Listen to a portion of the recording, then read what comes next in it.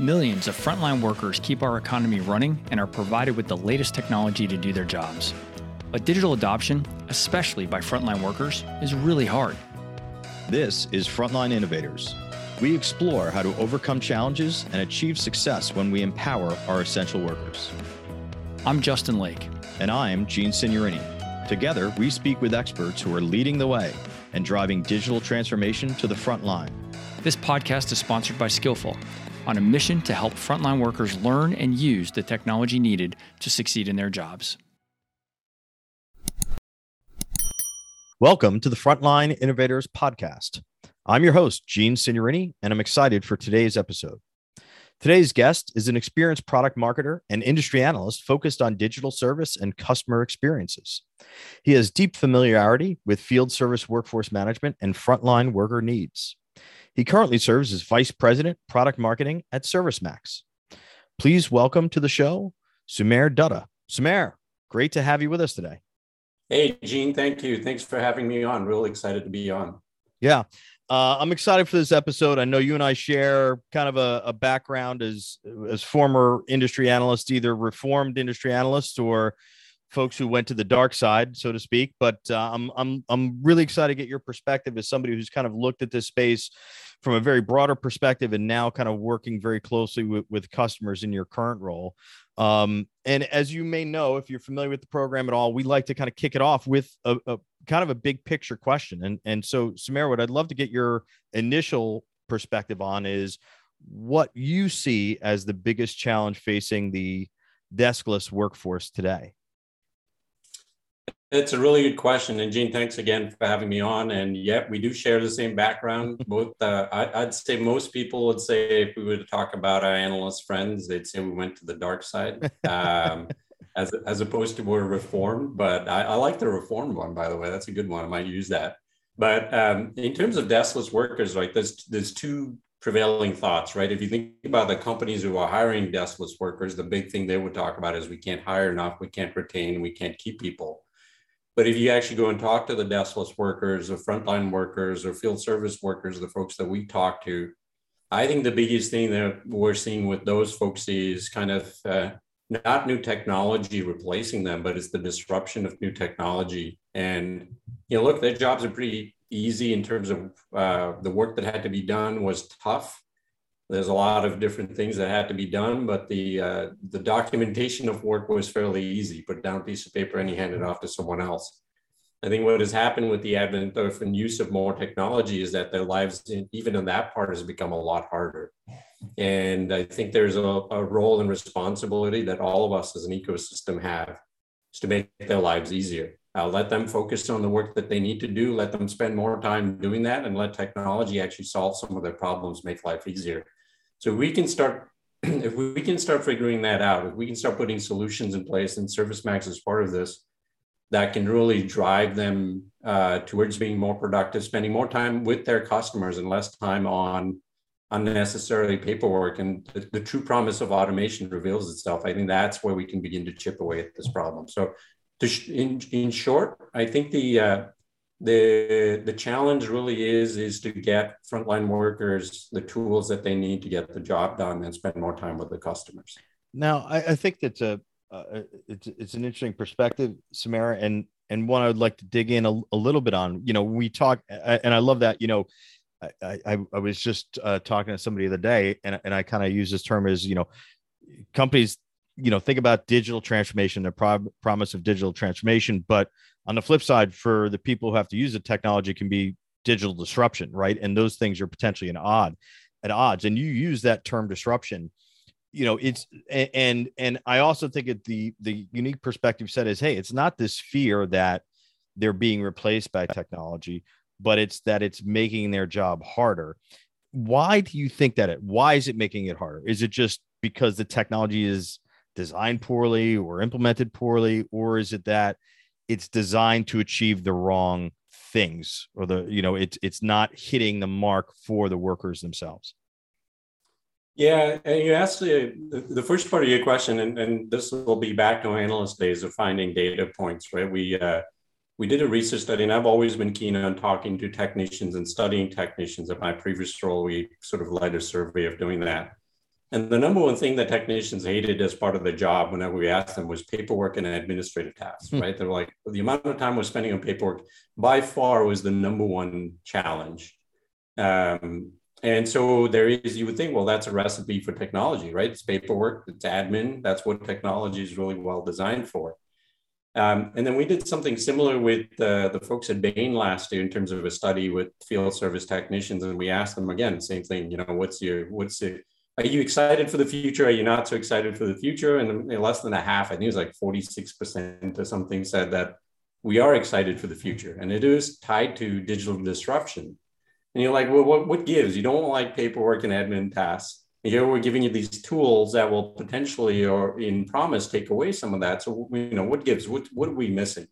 I don't necessarily think it's I don't want to push this. Obviously, I represent a software company, and I don't want to say, well, the blame is not on us. It's on the people who design sort of the implementation of the tools. But I think what we found has happened is that a lot of organizations looked at tools like ServiceMax or otherwise, and they looked at it as an opportunity to automate a lot of their processes. In that, there were definite efficiencies to be gained, definite benefits to be gained, and that occurred quite throughout the organization, but the benefactors of that were more likely the back organization. Mm-hmm. We now have better visibility into the work being done. We have better tracking. We have better knowledge. We have all these things. But the real benefit went on to the rest of the organization and wasn't really driven to the technicians. So what happened to the technicians was a simple task of writing something down on a piece of paper now became something that they had to write down on a tablet or input into a tablet. And then what ended up happening is the company said, well, we need, you know, these 20 fields of data, so let's create 20 fields in our debrief form. And so while there is a responsibility on all of us to say, well, are those 20 fields of data really necessary? And are they really necessary now? Should we really be spending some time thinking about what the technician goes through, solve some problems for them right away, and then slowly educate them on why we need to capture more and more of this data? So it's not really necessarily a design problem. It's not necessarily the technology isn't there. The technology is there to do the things that we want. I think we kind of fooled ourselves in terms of the benefit to say, while we were thinking of making lives easier for the technicians, we actually really made lives easier for the organization. And now it's time to begin to pass that on to the frontline engineers, the frontline workforce, if you will. Yeah. So, sorry, long answer. No. I tend to dance around here, but that's kind of where we're going to have to go. Is I think the promise of technology is true. I would also say frontline workers see the promise of technology. There's a lot of research that points to, hey, learning new tools is not something that I'm afraid of. What I'm afraid of is it's going to add a couple of hours to my work because I don't understand why I need to do these things. Yeah. And I think, you know, it's that, companies going through that first phase, right, which is just digitization of paper manual processes, right? But they haven't necessarily, to your point, freed, the technician from the time and the effort of still doing that and capturing it, right? And I'm sure you've actually even seen things. I know, I've seen it in the past where, the whole idea is you're providing a mobile device and mobile application and the ability for your frontline workers or field service technicians to capture this information in the flow of work, when in reality, they may just push it off to the end of the day and then fill things in, at the end or whatever it is. Right. And you're not getting those benefits and you're just adding on that burden to it. And, you use it that I think you used the phrase automation. So is it really moving from that? Okay. The first phase was digitization and the next phase is really automation, right? How are we really helping, take the burden off of the technician and allow them to do what you need them to do, right? What only a person can do. Yeah. And then someone, actually, I think it was our head of product who mentioned this on a call the other day. And he said, we have so many tools in our tool bag from a technology point of view that it's really, really easy to add a new feature. It's really, really easy to add a new field. What would be a true test of automation is, can we remove some of those things? Can we actually take things away? And then the other countervailing factor is that, if you think about our consumer lives, and we're all mobile, but a significant chunk of the world is mobile. We're all getting there eventually. We all have mobile devices in some way, shape, or form. we've gone past in the consumer life, that phase one of having to enter everything, right? I'm not no longer entering my location every time I walk in. Now I've given access to a service that knows where I am. So when I enter a place or enter my car or I do something, they know where I am, and it creates some sort of automation to say, hey, now that you're home, do you need, or now that you've left, do you want to close your garage door? Like, it gives me context as to what. And you're absolutely right. I think the technology is there to begin to remove things. That first wave was really, the promise is that we're going to start tracking what we're doing, but it was really because organizations had been so poor in tracking all that stuff. That phase one was really a kind of a data collection sort of endeavor. Like, can we begin to get the data so then we can begin to analyze it and study it? And so it wasn't a misstep per se, but it was companies had to fill that gap. And if you think about the technicians or the front lines, they're not only touching the asset or the product that's being serviced, so your brand that's out there in the field, the technicians of the front lines represent that. They're actually talking to your customers. And there's a significant amount of value in that conversation, that data, all of that thing that they're collecting. And that's where we're slowly beginning to see some of these technology trends and some of these sort of business process trends take shape to drive a better experience for the technicians. Yeah. I think the other thing too, Sumer, I know both you and I were at Field Service Palm Springs, a couple months ago now. I remember a couple of the conversations on the main stage, a couple of presentations, and I can't remember exactly who the speaker was, but was really talking about, particularly in the field service sector, like a lot of these people are going into these jobs and these roles, are taking these roles because they like to solve problems, right? Mm-hmm. They like to be in the field. They don't want to be at a desk. They want to be in the field. They want to be solving problems, right? And it always strikes me as like, these people, a lot of these technicians, people who are taking these technician roles, got into it because they don't want to be sitting at a desk. They didn't necessarily want to be working with technology, right? They want to be out there solving problems. And it seems like, we're asking them to do things that they didn't necessarily want to do to begin with, and perhaps aren't really that enthusiastic about, perhaps. Yeah, no, you're absolutely right. I think in one of the research surveys, I'm trying to think back, we asked them, why did you become a technician? What was your reasoning behind it? Was it a family-driven decision? Was it, your parents were in it? And most of the thing comes back to like this innate desire to fix things. Mm-hmm. And that could be fixing a piece of equipment. It could be fixing a situation. It could be fixing what's going on with a customer. This empathy for customers and the problems that they're going through. So the folks who take on these jobs are inherently folks who want to solve problems. And then they see potentially the hurdles to solving those problems. Now, their work, it is worth mentioning that, their work is becoming more complex regardless of the technology that we provide. Things that are being fixed are, to a certain extent, sometimes less repairable. Sometimes, it's less of a manual or a mechanical fix, and it's much more of a digital fix. So the skill sets are changing. And so, it's incumbent on them not only to be learning the new technology for their work, but it's also incumbent on them to learn how the things that they're supposed to be fixing are changing. And so there's a real appetite for learning. It's absolutely there, but there needs to be that ease of an effort component, if you will, to get to that point. So if it's online learning, it's learning by chunks and bytes. If it's on demand, it's timed. So, hey, we know you're going to this site. Here's a couple of things that you might want to know about this site, will make your job easier. I think they're beginning to expect that learning is going to be made a lot easier, as opposed to having to sit through a 6-month class, if you will, for something just to get up to speed.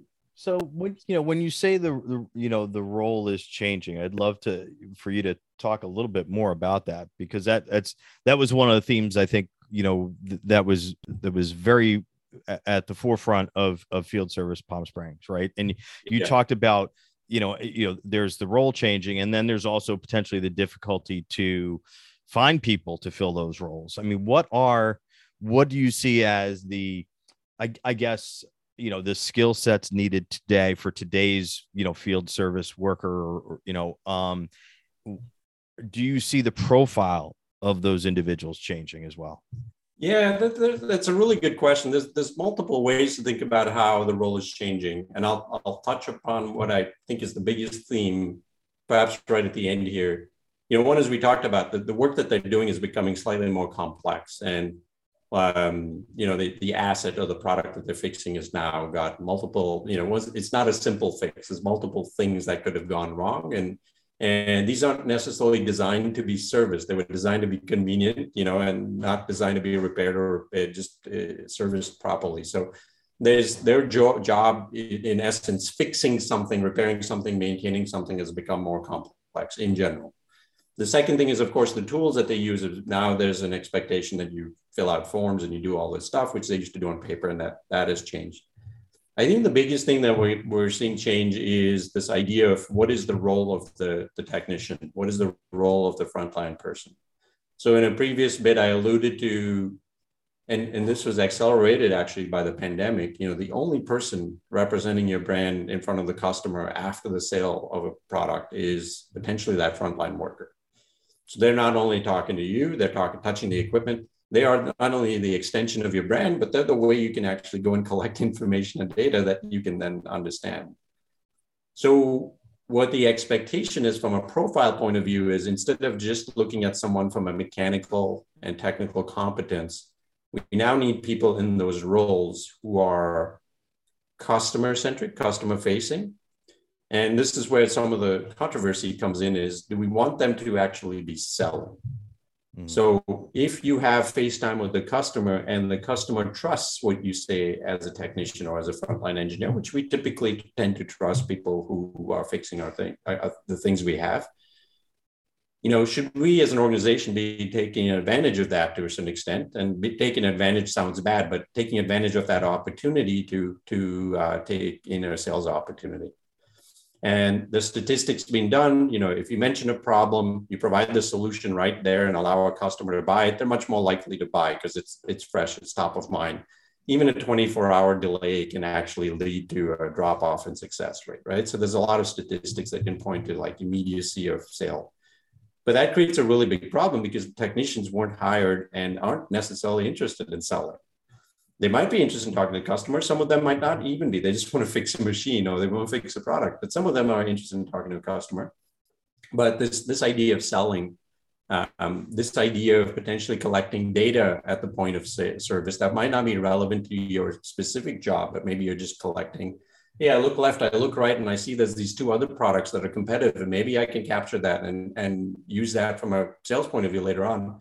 I think that's where there's some real frustration or potentially friction, if you will, in the changing of the roles. And the companies are really spending a lot of time thinking about this because they want to maximize that time in front of the customer in terms of the product as well.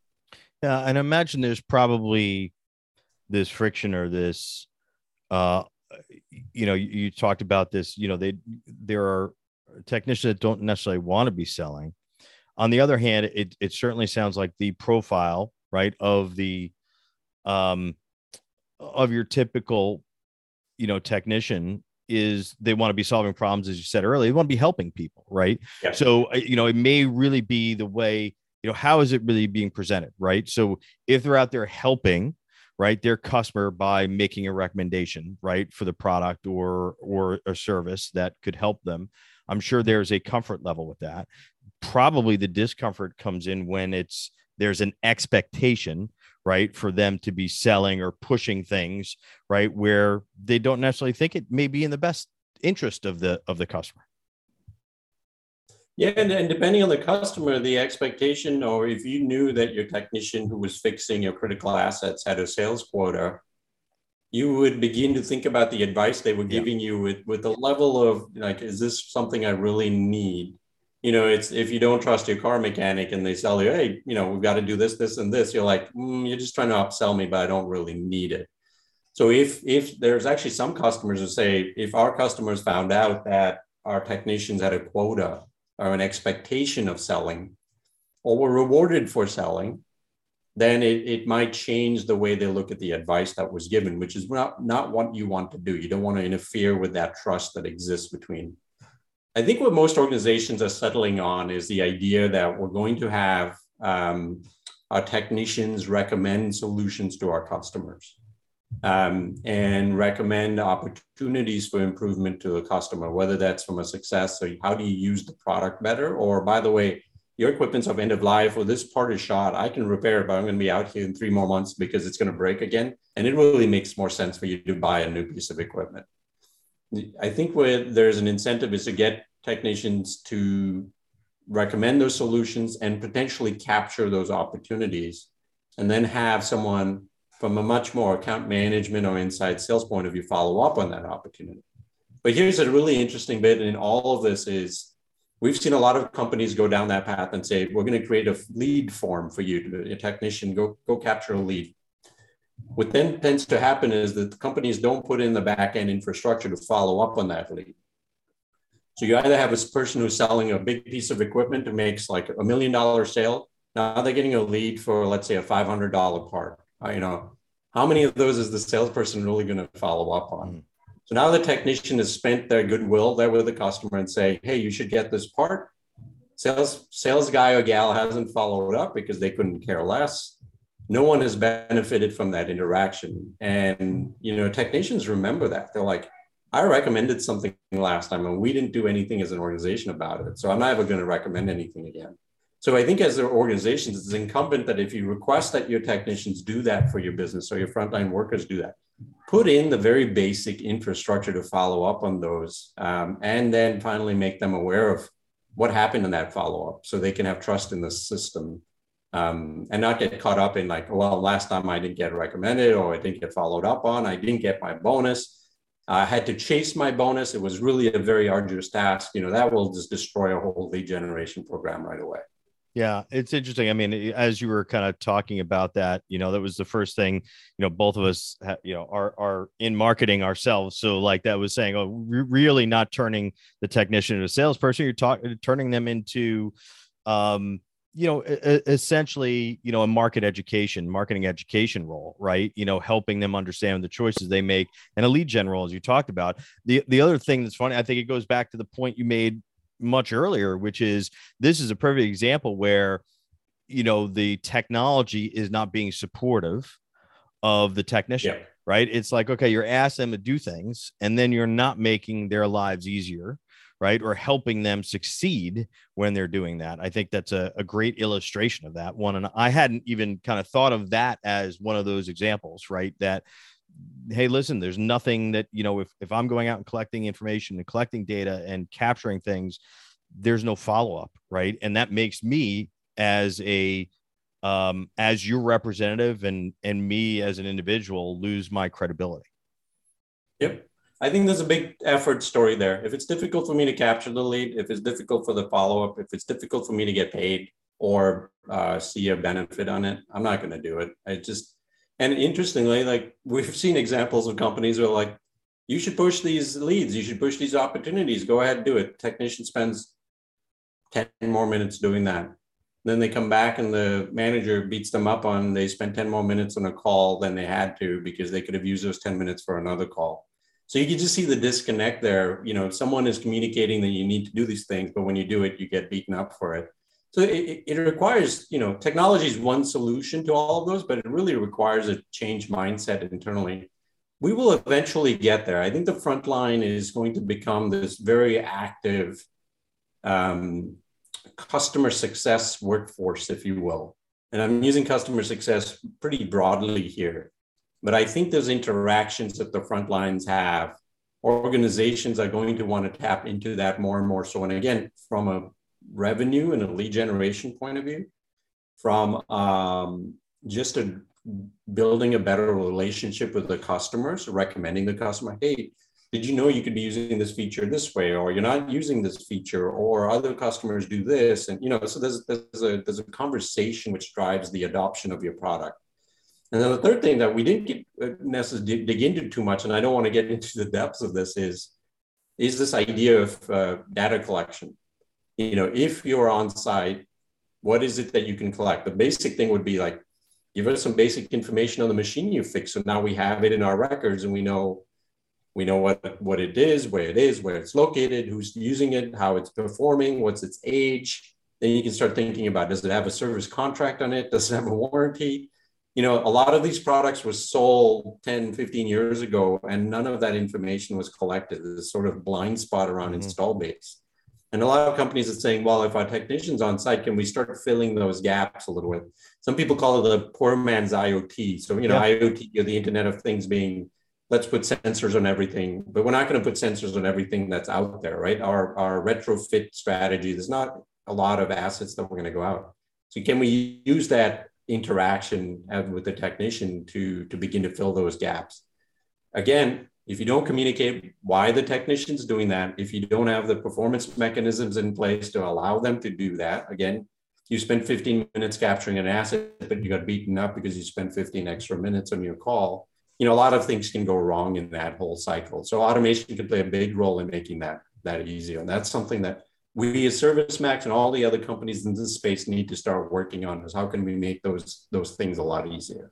Yeah. And I actually, you know, this has been we've been rolling here on this conversation, but I would like you to take a few minutes, talk a little bit about ServiceMax, you know, because there's probably folks that are listening that aren't familiar with ServiceMax, and certainly would be interested to kind of hear, you know, in particular what your role is, and kind of, you know, how you guys are trying to address some of the challenges you've been speaking about.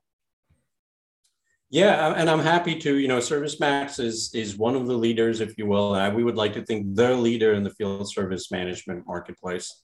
We like to think it's much more than just field service. It's what we call service execution. So it's kind of the end-to-end service. Not all service is done in the field. So much of it happens in the back office, and we're seeing much more on this idea of remote service, right? People responding to things, but while not physically being in front of that asset. And then there's a depot component, there's a repair component. There's so many different things that go across this aftermarket life cycle. Anyways, we have a portfolio of solutions that's designed to support companies that have assets out in the field, to support those assets and to deliver better outcomes for their customers. The bulk of what we do is around sort of this management of work, the management of the workforce, the management of assets, so that you can deliver better service outcomes to your customers. You can learn more about ServiceMax. Again, I can do a plug at servicemax.com. I am in charge of our product marketing. As you mentioned, I actually found my way to ServiceMax through a different team, which is our global customer transformation team, where they actually assemble and do a really good job of assembling former industry executives, or in this case, an analyst who talk to industry executives, to guide our customers really in what they should be doing in their service transformation journey. So it's not necessarily one to say you should be buying ServiceMax, but it's more so about, you know, here's the maturity of your organization, and here's where you should be going or thinking about. And here's how a tool like ServiceMax can help you do those things. So that's how I came into the organization, and I've kind of transitioned myself into a product marketing lead with a very big focus on, and thankfully ServiceMax allows me to do this, a very big focus on listening to our customers, because I don't think we can message our products. I don't think we can tell our story unless we know what our customers are doing or planning to do with our product. Yeah, I mean, talk a little bit about that. So what are the things you do to kind of tap into the mindset of your customers, tap into the mindset of, you know, some of the frontline workers themselves, right? So I imagine, you know, when you think of your customer constituents, you've got constituents across the board, right? From operations and executive leadership to kind of technology and middle management, and then the actual, you know, frontline, the users themselves in some case, or even the back office users of your technology. You know, kind of how do you kind of gather that feedback, those insights from the field? Yeah, for me specifically, you know, I spend as much time as I can in front of our customers. It's kind of the easiest way to do it. It's a little bit of a cheat, because you can look at analytics of what content people are consuming, what features are they asking for. You know, when we go through sales cycles, what's really resonating, what are people talking about? My approach for the most part is spending as much time as I can. I just got back from a little bit of a customer roadshow and just asking the same questions that, you know, what's happening at a technology level within your organization? How are the products changing? What's happening at a customer level? Where are your customers pulling you, right? Because their customers are asking them to do certain things. And so we need to be mindful of what our customers want so that we can propose solutions or functionality that can help them solve those problems. And then the third thing that we've often done at ServiceMax, and I bring this back from my research, is so the customer of ours is the person who buys the software and then implements it, of course, but then the end user of that is the technician, is the back office persona. And throughout the journey at ServiceMax, we've had this really big philosophy of ride-alongs, which is spending as much time with our customers and actual users to see how they utilize that system and what are they doing with that system. And you see a lot of scary things at times, because like, how are you using ServiceMax this way? It's just a duplication of your paper process.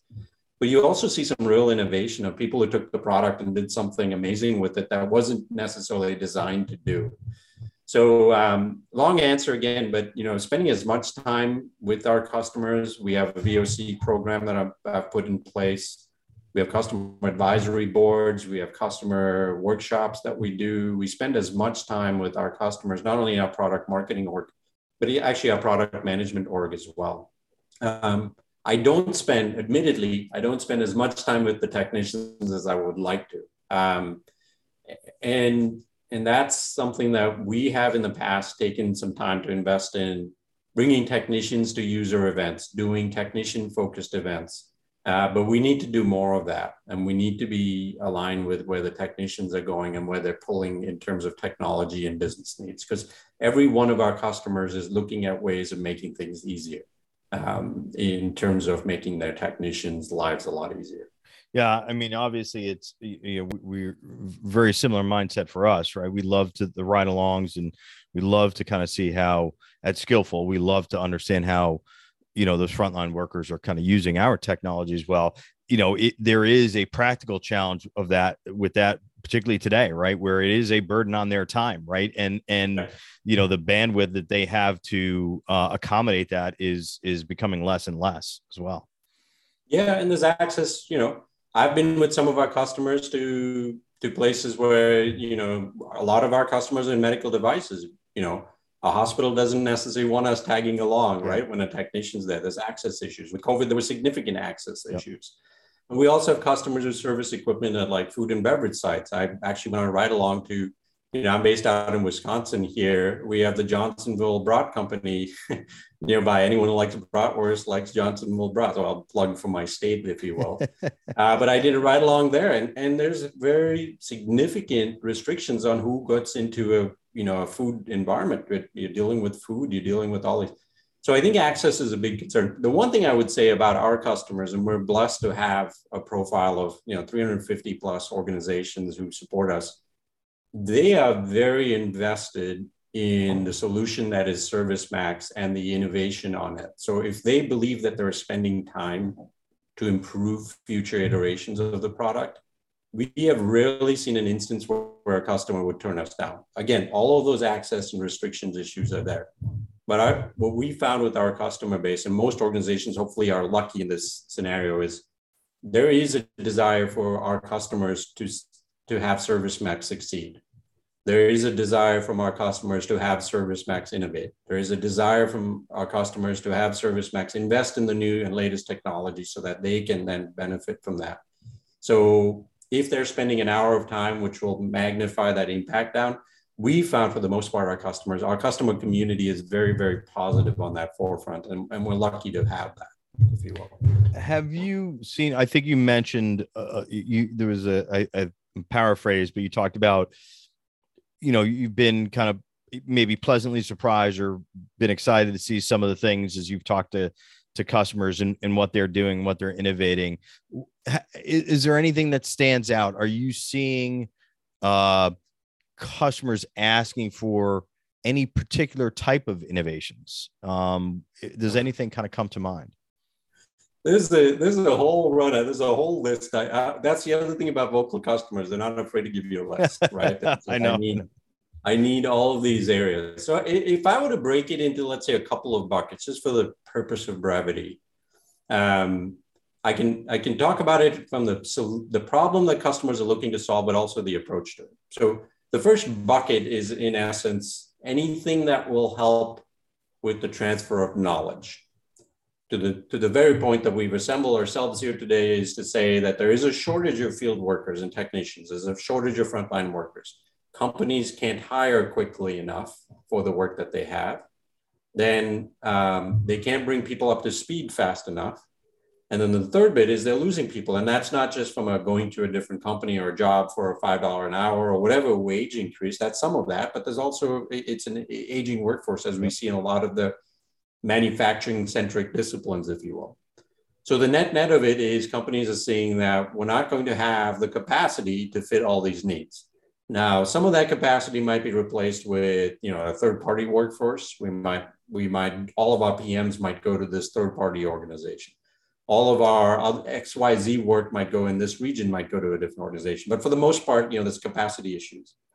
So anything that can help maintain the expertise and the knowledge of a technician, especially because they know these assets, they know the work, and can filter that back to the next batch of technicians or the next generation of technicians, but do it in a quicker manner, is of interest to our companies. So you can say, well, is that traditional knowledge management? It falls under the bucket of knowledge management, but it's really more so about, it comes in kind of 3 or 4 buckets. One is kind of learning and onboarding, like what kind of material are you learning and teaching people? Is it user-generated content? Is it video? Is it on demand? Is it as needed? Then there is a job preparation type of content. We know you're going to this job. What can we provide you? It's, can we give you information on the location, on the work to be done, materials, manuals, all those things that you need, most common problems. And then the third thing is when a technician is stuck, when they have a problem, what is that medium to get assistance? So there's a lot of idea around this concept of like remote, right? Can you see what I see type of thing, or virtual assistant, remote assistance.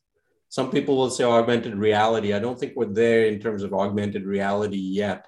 I think the technology is there. I just don't think the use case is there yet enough, but this assistance bit.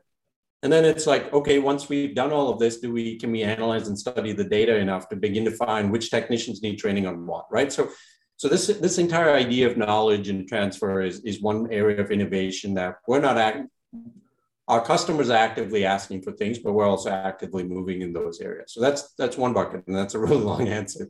The second one is this idea of insights, and I'll keep it to 2.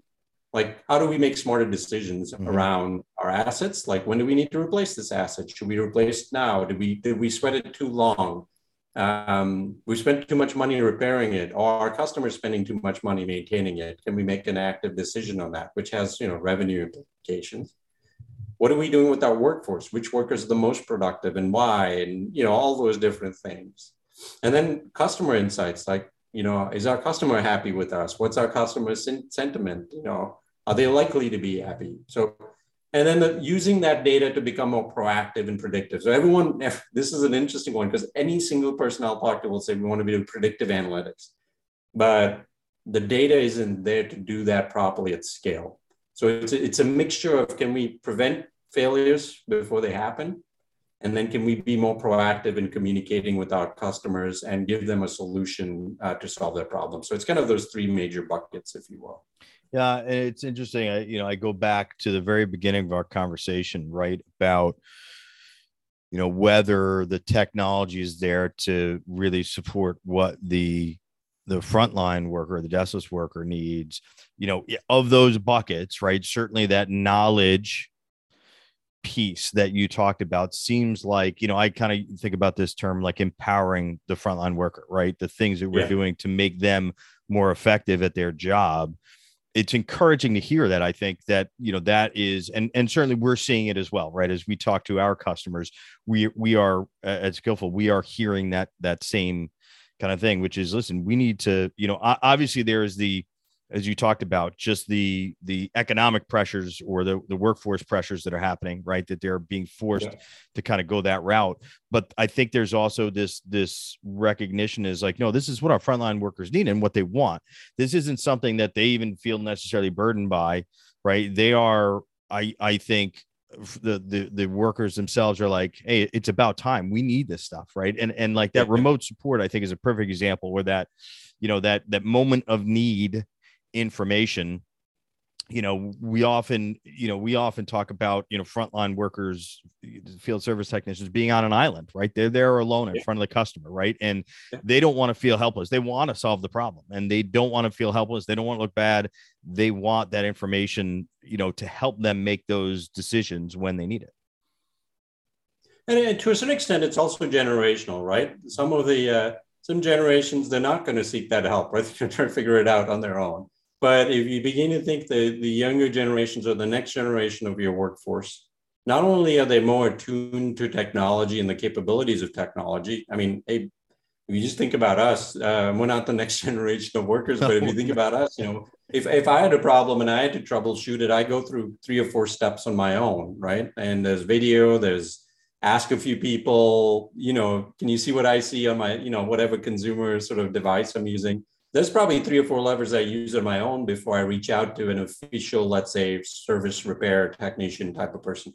So you think about generationally too, there's this desire for help and acceptance of help. And that might not be your entire portfolio, but there is, and that's the promise of technology. So I do think that, I think this remote support arena, technician assistance, knowledge, all of those things, I think that sometimes they get bucketed into these different arenas. You're like, well, we've got onboarding and learning, we've got sort of ongoing education, we've got, work preparation, if you will, day before or whatever. And then we've got this, and they tend to be different continuums, and they all need to be looked at as a sort of, technician empowerment sort of continuum, and all those need to go together. And then obviously data and analytics feeds better intelligence there. So I'd encourage most companies to kind of sit down with their learning, with their training, with their knowledge, before they go and buy, let's say, a knowledge management solution. Like, look at this entire spectrum of things that are impacting your technicians, because it might not be a solution X or solution Y, but a little bit more of a sort of end-to-end view of the learning experience for your engineers, your frontline workers. Yeah, no, I think that's a great point. And one of the things that we have experienced, or I've experienced, is that, when you talk about the learning, learning and development or knowledge experience for frontline worker, they tend to be left behind, right? So even with more sophisticated organizations that do have, large learning and development organizations or whatever, for whatever reason, that frontline, it's not always true, right? I mean, we've seen certainly in field service, I think they're probably a little bit more advanced than other companies, but there's more of a struggle to kind of deliver that knowledge to that frontline worker kind of community. And I think a lot of it has been left up to operations themselves, right? The field service organizations to kind of figure that out without as much maybe corporate support on that. I think to your point, there's probably been more of a focus on old school knowledge transfer, right? Which is, the technician who's been on the job 25 years, taking the other ones under their wing, or being the guy that they can call when they fall into a trap. But I think you're right. And that we're starting to see, the technicians trying to find their own, or encouraging their organizations to help them out in different ways. Yeah. And I want to go back to some research. The study we did with Bain and Company last year, and again, it was 283 technicians. And I think it's about 50%, maybe a little bit more, of like the technicians said that the tools that they have are easy to use, if you will. And when we dig deeper into that, well, what gives? Like, how could you maybe make it easier? Is this tool designed to give you the benefits? And they said, yes, the tool can do what we expect it to do. We just need more information and training and insight in a digestible form on how we can utilize the tool to do our jobs better. So it's, if you ask the question, are you happy with the tools you have? You're likely to get, people will focus on a lot of the things that it doesn't do well. But a lot of that, from an unpacking point of view, gets down to like, how did you communicate this? Now, what was not necessarily just an overall change management. I tend to bucket a lot of things into change management, but these new features and functionalities, how did you digest that to the lowest common denominator to say, Mr. and Mrs. Technician, this is how this is going to impact your life? Some of it is not going to be great. We need you to capture this data. It's a regulatory thing. It's a form you have to fill. We can't bypass it. But some of this is intended for these reasons to make your life easier. And so the number one sort of answer to that is we just need better learning and understanding of what these tools do and how they can best be utilized. We prefer that to be done by our peers. So if you can actually get a technician to train another technician or a group of technicians, it's even better. And then we need to understand, we need to know why we're doing these things. Why am I collecting data? 3 to 4 out of 10 technicians don't see the point of some of the data they're collecting, which means you've done a really poor job as an organization to say, you're collecting this data or you're filling out this field, and this is how it's being used in our overall sort of customer life cycle. So there's a lot of opportunity for education. And we're just talking about technicians doing their jobs. When you ask the sort of the big themes from a technician point of view, we're not even getting to what's happening from a career path and a mentorship point of view. What's happening from a workforce engagement point of view. That's regardless of the technology of getting the job done, right? There's so many other areas from our learning and development, skills, career paths, that's on the minds of technicians nowadays. Yeah, no, I think your point is, you kind of mentioned it's not, you talk about, well, why do we have this feature functionality? Why are we collecting data? And one of the things that we often see is it's you're trying to put things in context of their work, right? I think is kind of right and there's 2 levels to that. Is like, okay, the big, why are we collecting data? Well, here's kind of what it means for you. Here's what it means for the organization. And then when we get down to the technology and the tools, like you said, it's like, okay, well, I just need to understand how do I actually use this during the course of my day, right? How is it going to help me, right? Within the context of my workflow. It's not about features and functionality to them, right? It's just like any other tool, right? These technicians carry around tools, and technology has become another tool for them, and they need to know exactly how to use it and when and why to use it, right? Yeah, I would agree. Absolutely.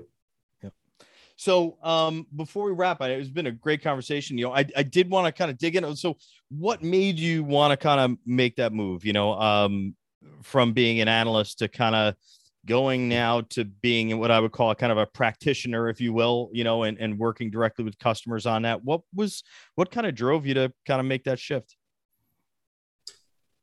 It's a good question. The one thing I recognized from an analyst perspective was that I was spending a lot of time benchmarking and studying best practices, or I can throw a statistic up about anything.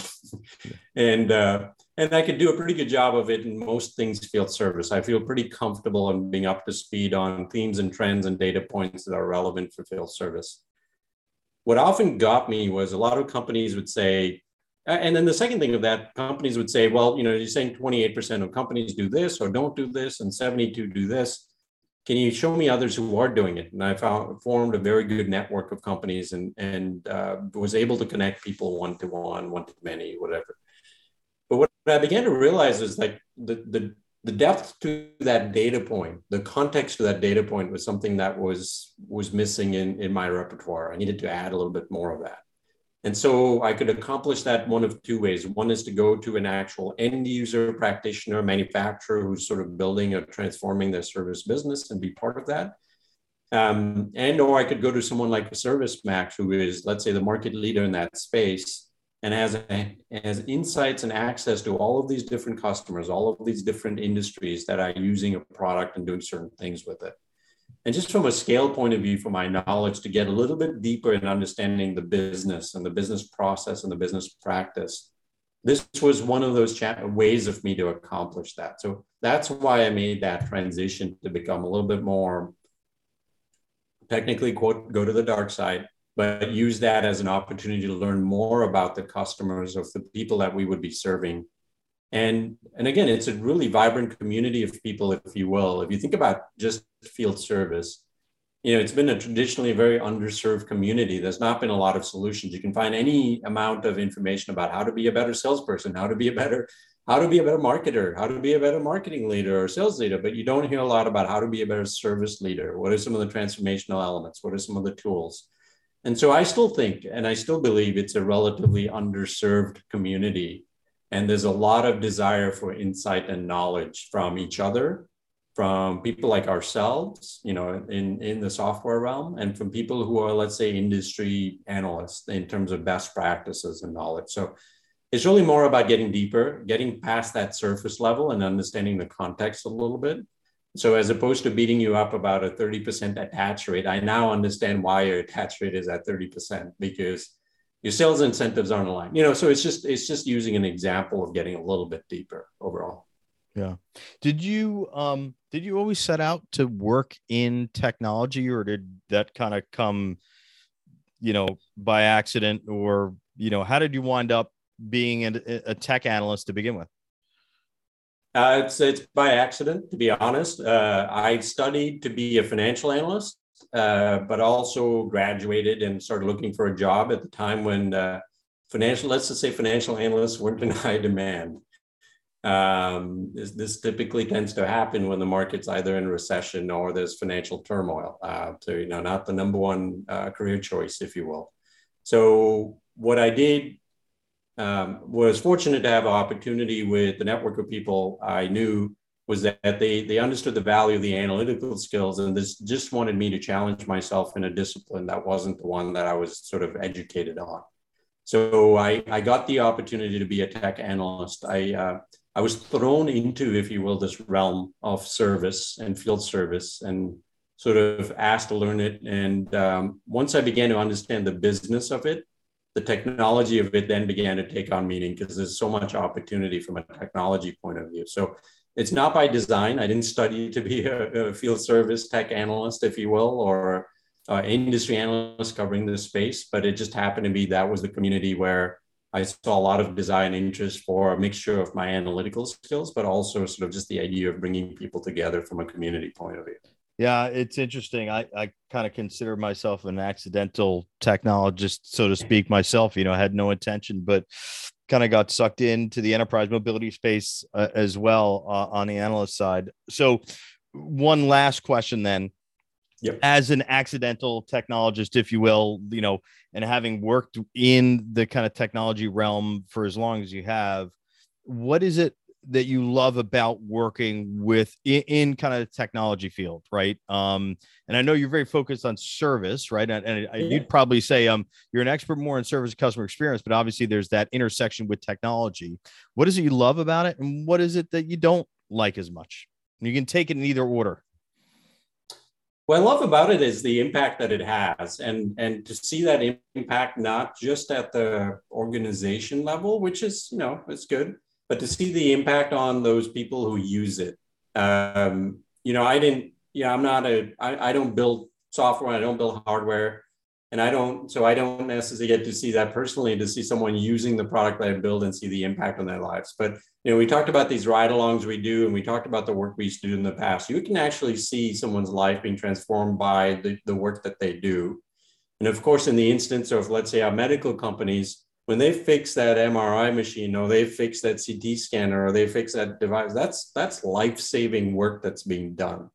And so it gives you a lot of purpose to think about. It's not just our technology that's helping, a field service engineer, but it's potentially helping the families and the people out there who need that life-saving equipment, that life-saving medicine, whatever that might be. And that's just taking the medical. So it gives you a sense of purpose to begin to think like our technology matters. And so, we have this tagline about keeping the world running, or our tools help keep the world running. And there's a great amount of truth to that, because there is a significant impact for the technology that we have. What perhaps I don't like, and this is what we've been discussing, is sometimes the disconnect between where technology is and what we're doing with technology, and actually the actual need of that person who we're trying to build the tools for, right? And to the very juncture we've been talking about is this idea of effort at the technician level. Can we really, as a company, sort of hold true to that promise of making their lives easier? And that doesn't mean we need to then add in AR, or we need to add in, XYZ newfangled technology. It means that we need to spend a lot more time understanding the real problem, the real use case, and then having the solution sort of address those needs. So sometimes I think we get too caught up in the gimmick of technology as opposed to the actual value of it. And I think once we can get by that barrier, I think we can do a lot of really interesting things for our customers and end users. Well, I think that's a great way to kind of wrap up the discussion, Samara. I really enjoyed having you today and having this conversation. It's been a great discussion. Appreciate you coming by. Well, Gene, anytime, as you can tell, I tend to give very long answers, and I'm pretty passionate about this topic. So your podcast, by the way, I've looked at some of the guests. There's a lot of focus on sort of learning and development and knowledge as it comes to. There's some really good speakers on that topic.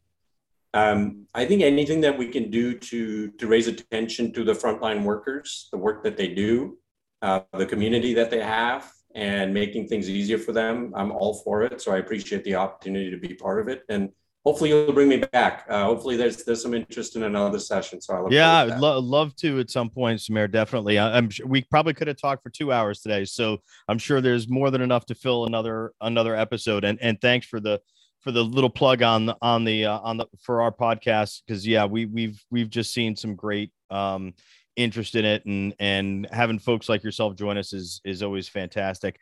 By the way, a little plug again, as you mentioned earlier, Samara, if folks want to find out a little bit more about ServiceMax, they can go to www.servicemax.com. If folks want to reach out to you, Samara, I'm assuming LinkedIn is a great place to find you. LinkedIn is probably the best place. We're happy to share email as well, but LinkedIn is probably the best. And I am on Twitter, but I'm not the most prolific on Twitter. You would say, as a technologist, how is that the case? Well, yes, I'm not as prolific on Twitter, but you can find me there as well. But LinkedIn is probably the best opportunity. Okay. And what is your Twitter handle, by the way? It is SUMA, then the number 1 R. Sumero is taken, SUMAIR. So it's SUMA1R, which is me. And then you search my full name on LinkedIn, and first name dot last name at servicemax.com if you need me for email. Yeah. And for folks listening, if you go to the Frontline Innovators LinkedIn page, you'll see the post with this episode, and we'll and Samara will be tagged in that as well. So if you want to reach out to him there, Samara, great to have you again, and looking forward to future conversations. Yeah, I enjoyed it, Gene. Thank you for having me on. Great. Well, I hope folks listening have enjoyed this as much as I have. If so, please share and rate this podcast. 5-star ratings help ensure that it gets promoted to other professionals like you that are innovating on the front lines. And a friendly reminder that this podcast is sponsored by Skillful, the mobile digital adoption platform for deskless and frontline workers. You can visit the Skillful website at skillful.com, SKYLLFUL.com. And if you or someone you know is out there innovating on the front lines, we'd love to hear about it.